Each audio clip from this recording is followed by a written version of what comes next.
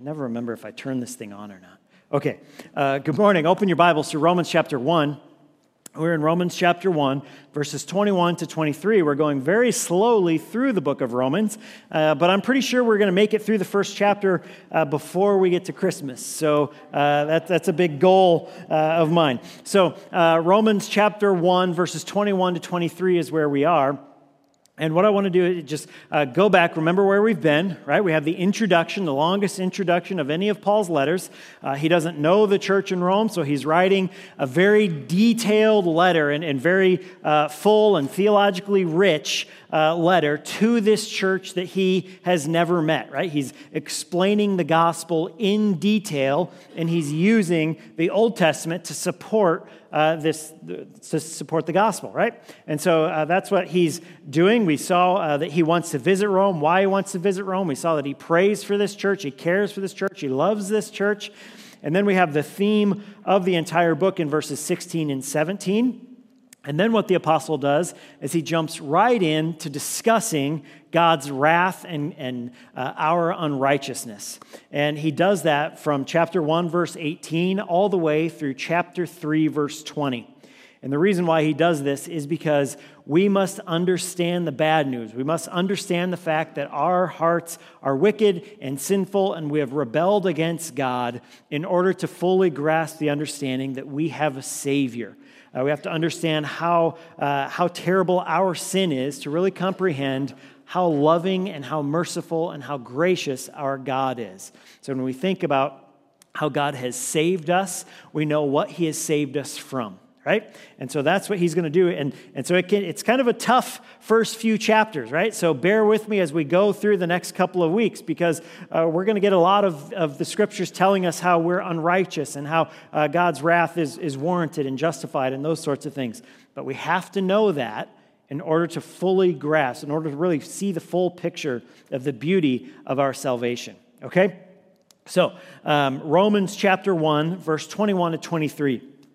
Says this, it says, for although they knew God, they did not honor him as God or give thanks to him. But they became futile in their thinking, and their foolish hearts were darkened. Claiming to be wise, they became fools and exchanged the glory of the immortal God for images resembling mortal man and birds and animals and creeping things. Let's pray. Dear God, thank you so much for this morning. And God, we thank you for the fact that we have the opportunity to worship you. God, we pray that this morning that everyone here would do just that our hearts and our minds would be completely and totally focused upon you and worshiping you, because you are our God. You are our creator. You are our King.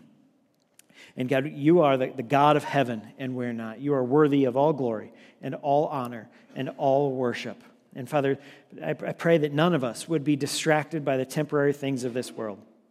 That the things that come to mind this morning would be you and your just how incredible you are, Father. And God, we pray that this morning as we study the scriptures, that you would change us, that your Spirit would be in this room and would continue to transform us and sanctify us and grow us so that we are more like Christ when we leave than when we came in. Father, we thank you so much for your love and your grace and your mercy. We thank you for the fact that in Christ we can be saved. Father, we pray these things in the name of your Son and our Savior, Jesus Christ. Amen. Amen. So here we are. We're in verse 21. We talked last week, right, about God's unrighteousness, kind of how it was justified, and he's going to kind of expound on that a little bit more in verses 21 to 23. But really what he did was he kind of took on the role of a prosecuting attorney in verse 18, and he's going to give the bad news. He's going to show us why we're guilty, and then he's going to give us the good news, right? So he explained that God was just in his wrath because we are without excuse, because we have the knowledge that we need to. We know God just by looking at creation. We know God just by looking at the things that he's done. He's revealed himself to us and his invisible attributes. We can look at creation and see that God is powerful, that God is eternal, all of those things. We know about God. Every person knows those things about God. But we suppress that truth, right? We see it and we know it, but we suppress it. And so we're without excuse. But in these verses, Paul explains how it is that people go about suppressing that truth in their unrighteousness. Last week we talked about how we suppress that, or that we do suppress the truth, and now he's going to say, well, here's how we do it. Okay? And so we're going to break that down a little bit as we go. We're just going to go verse 21, 22, and 23 and look at what each one says. Okay? So how do we suppress the truth? The first thing that we see comes in verse 21, and it's really the first half of 21, for although they knew God, right? Not even the first half. Although they knew God, right? They know God. Now what? They know God. There's a lot here in this verse. Let me read the whole verse again, but focus on they knew God. They did not honor him as God or give thanks to him, but they became futile in their thinking, and their foolish hearts were darkened. Right? They knew God, but refused to honor him, refused to thank him. Right? They became futile in their thinking, and their foolish hearts were darkened. There's a whole lot there, but the first thing we see is they knew God. Everyone knows God. Everyone knows God, right? They know God, not just that there's a God that might exist out there somewhere, right? This is not what the Scripture is teaching. The Scripture isn't teaching that there's some divine being, that everyone knows that there's some divine being, and we kind of are aware or know the potential of it. It's saying that everyone knows God. They have enough information just from creation that they know the God of the Bible. Now, this does not mean that they have enough information for the gospel and for salvation. The gospel is not declared by looking at the birds in the air and seeing the ocean come in and sunsets and those sorts of things. The gospel is not declared in that, but God's existence and his invisible attributes are. Okay? So they know God, but they refuse to honor him or glorify him. And really, this is another way of saying they know him, but they refuse to worship him. They know that he's there. They know how powerful he is and all of those things. They know that he's eternal. They recognize him. They know him, but they suppress that truth, and they refuse to worship him. Right? Verse 21 mentions 4 ways that men refuse to worship God. Right? We do this by dishonoring him, refusing to thank him, being futile in their thinking towards him, and being darkened in their hearts toward him as well. So let's look at these. Right? Although they know God, they did not honor him. Right? They know God. Again, this is the God of the Bible. They know God, but did not honor him. What this is pointing to is original sin. Original sin is pride, which is at the core of our fallen nature. We don't want to worship God. Right? On our own, apart from Christ, the natural man does not want to worship God. What we want is to be worshiped. Okay, we want worship and we want glory. I want that for myself. I don't want to give it to God.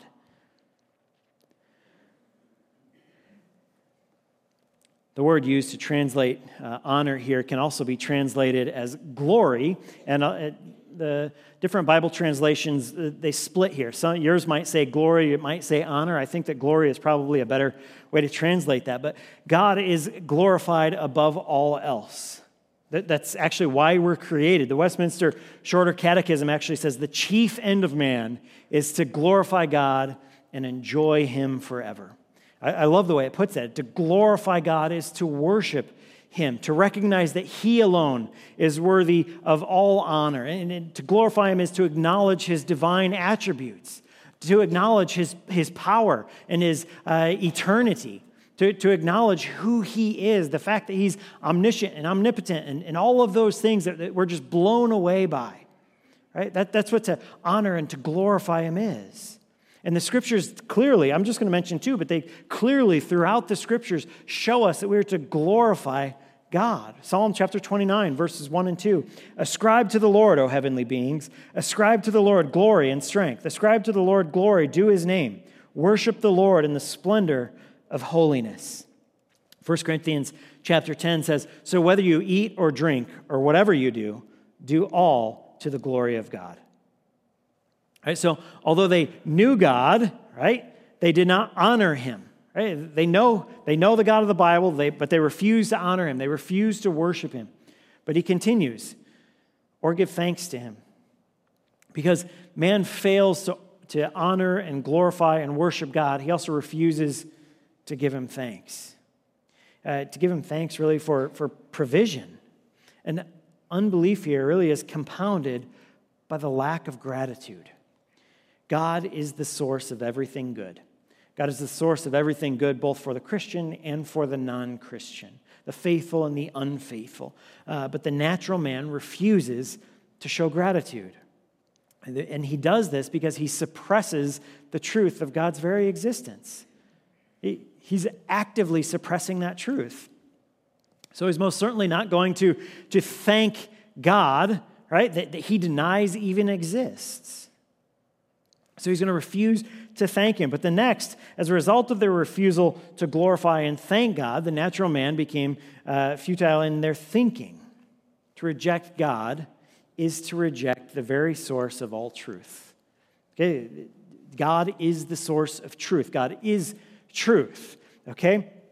And the source, he really is the source of all meaning and all purpose and understanding to everything else. So to reject God is to exchange truth for a lie.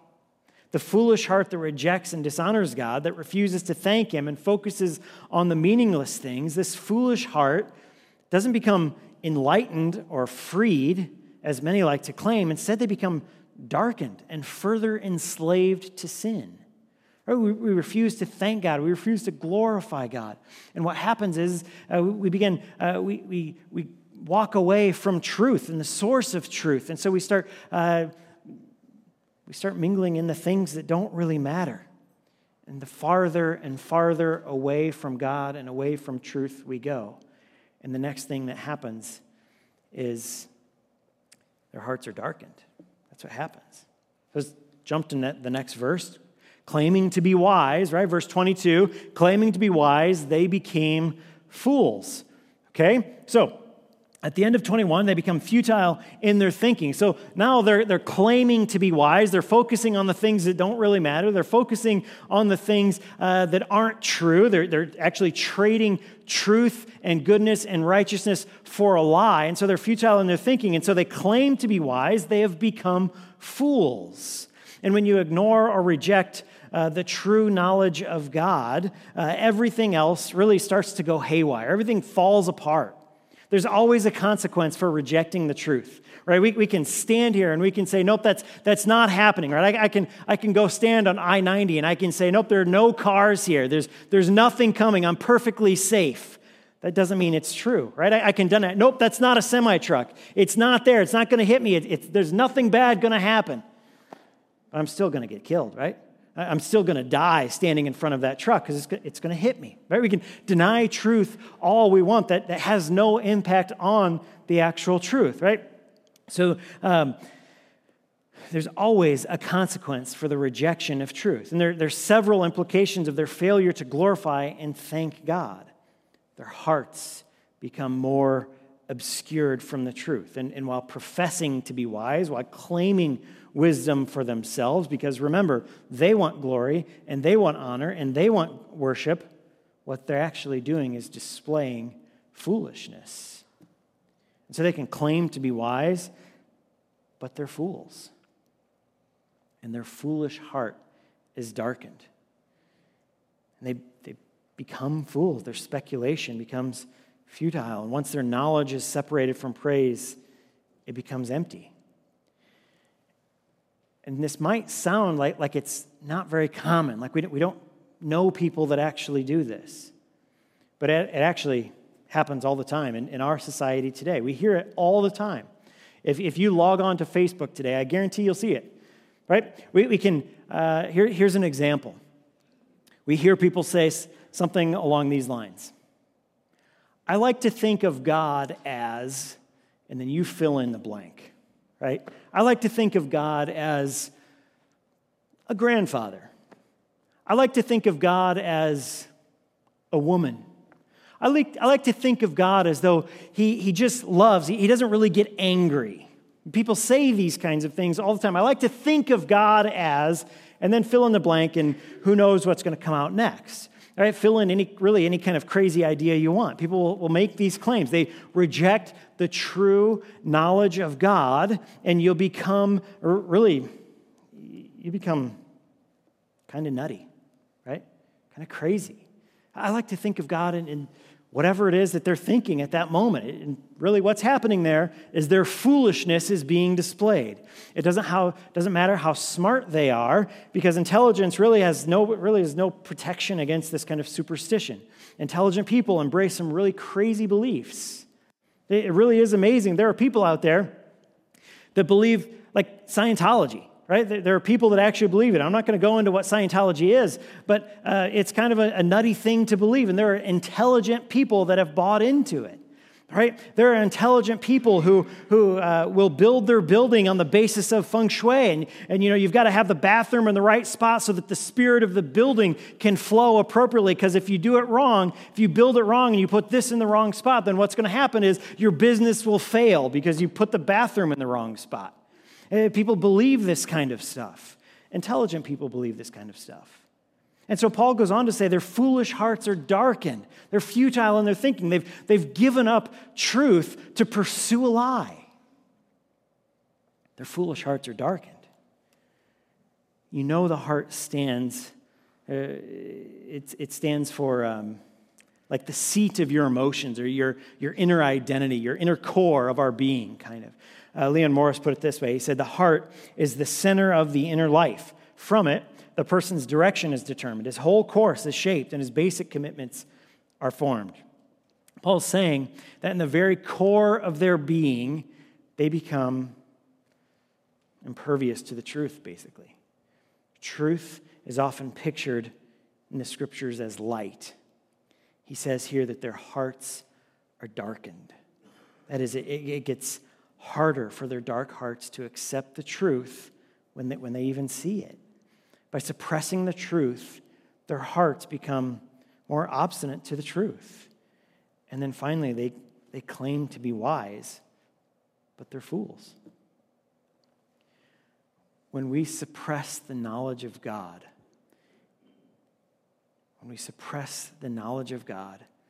it doesn't lead us to praise. It leads us. It always goes bad for us. It's always a bad thing. It never ends well. So professing to be wise, we became fools. Paul says here not only that we suppress the knowledge of God by failing to glorify him and to thank him, but that having failed to glorify and thank him, it leads everything else in our lives to go haywire, in our thinking, in our living, in our worship. And then when everything goes haywire and we leave the source for goodness and truth, it doesn't remain void. It's not as though we say, you know what, I'm going to suppress this knowledge, I'm going to suppress the truth, and it remains empty. What happens is that suppressing the knowledge of God always leads to idolatry. That's what happens, right? So as we suppress this knowledge of God, what happens is, because we're made to worship, we start worshiping something else.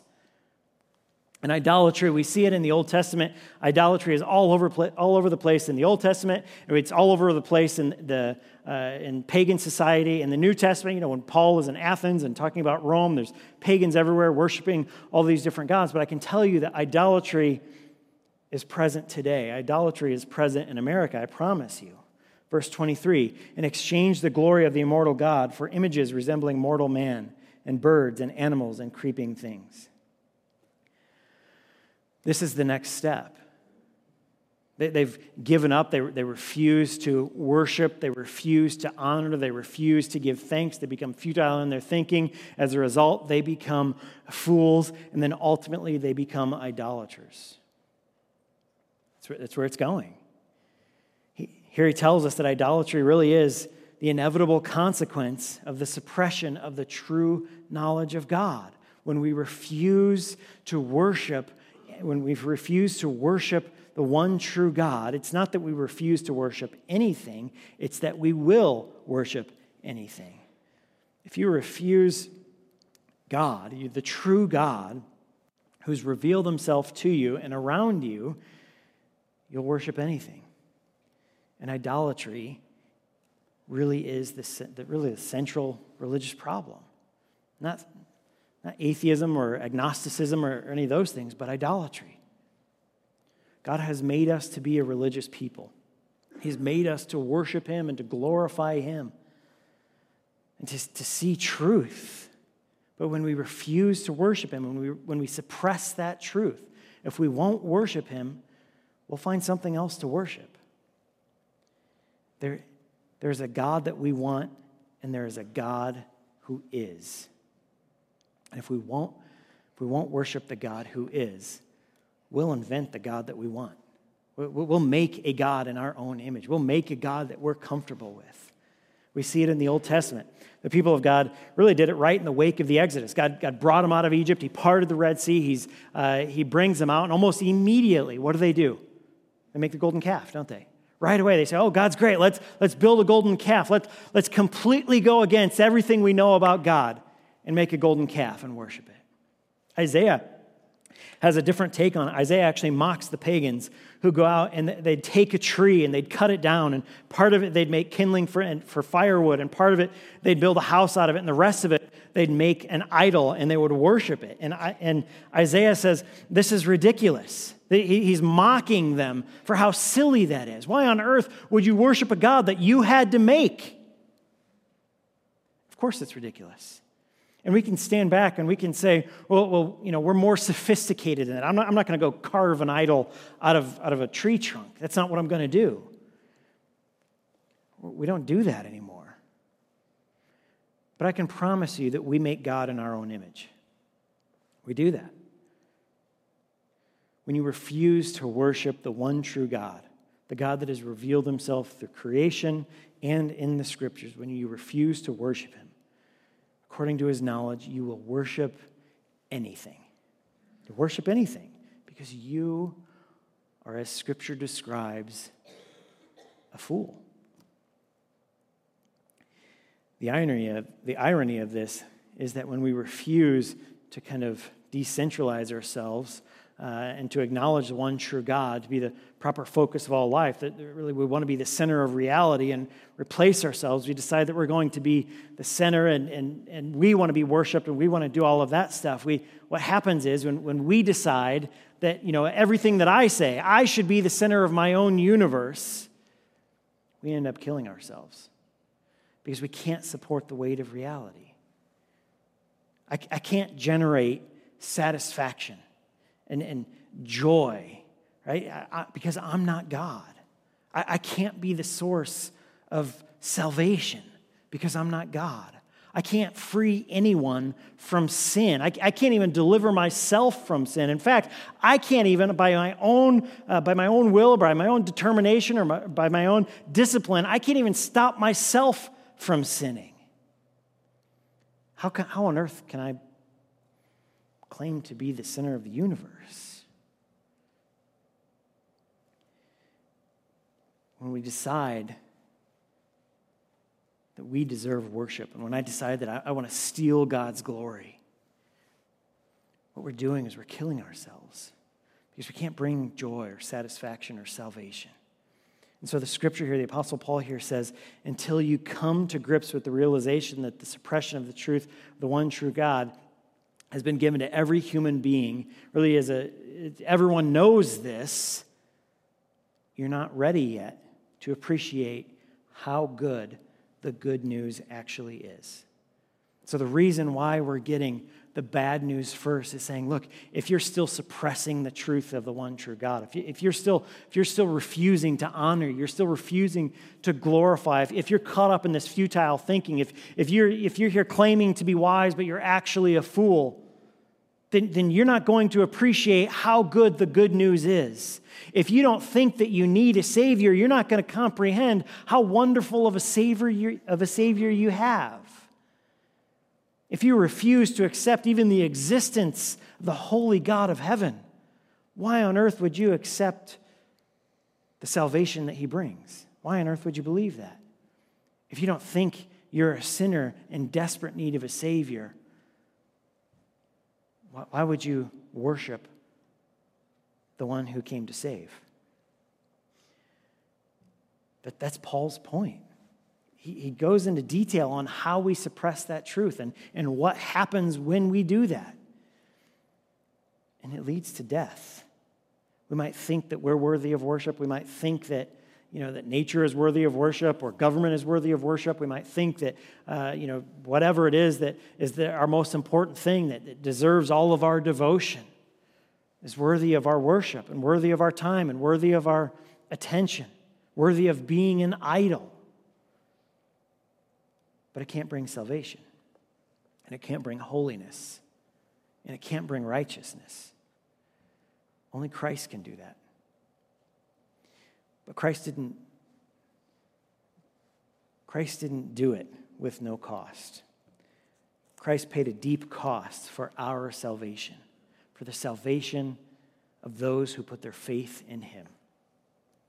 1 Corinthians chapter 11, verse 23 says, "For I received from the Lord what I also delivered to you, that the Lord Jesus, on the night when he was betrayed, took bread.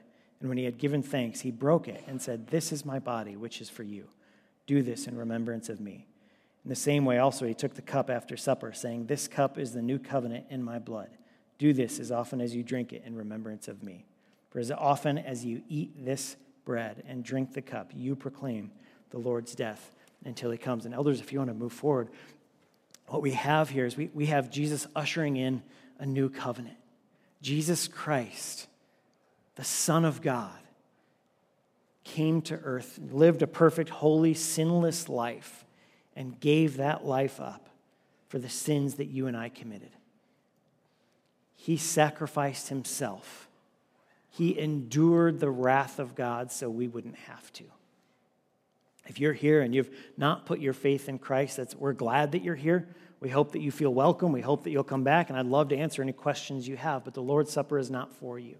The Lord's Supper is for those who have put their faith in Christ, because it doesn't make sense for you to celebrate the fact that Jesus Christ died for the sins that you committed if you don't believe that he did that. So while we're glad that you're here, we humbly ask that you would not participate in the Lord's Supper. Jesus paid a heavy cost for your salvation. His life was given. His body was torn apart. His blood was spilled. The Father even had forsaken him. He was spiritually separated from the Father so that you can be adopted, so that you can be saved, so that you can be viewed as holy by God, so that you can be made right before the holy God of heaven. You cannot suppress the knowledge of the one true God and have your faith in Jesus Christ at the same time. And it is only through a faith in Jesus Christ that you can be saved.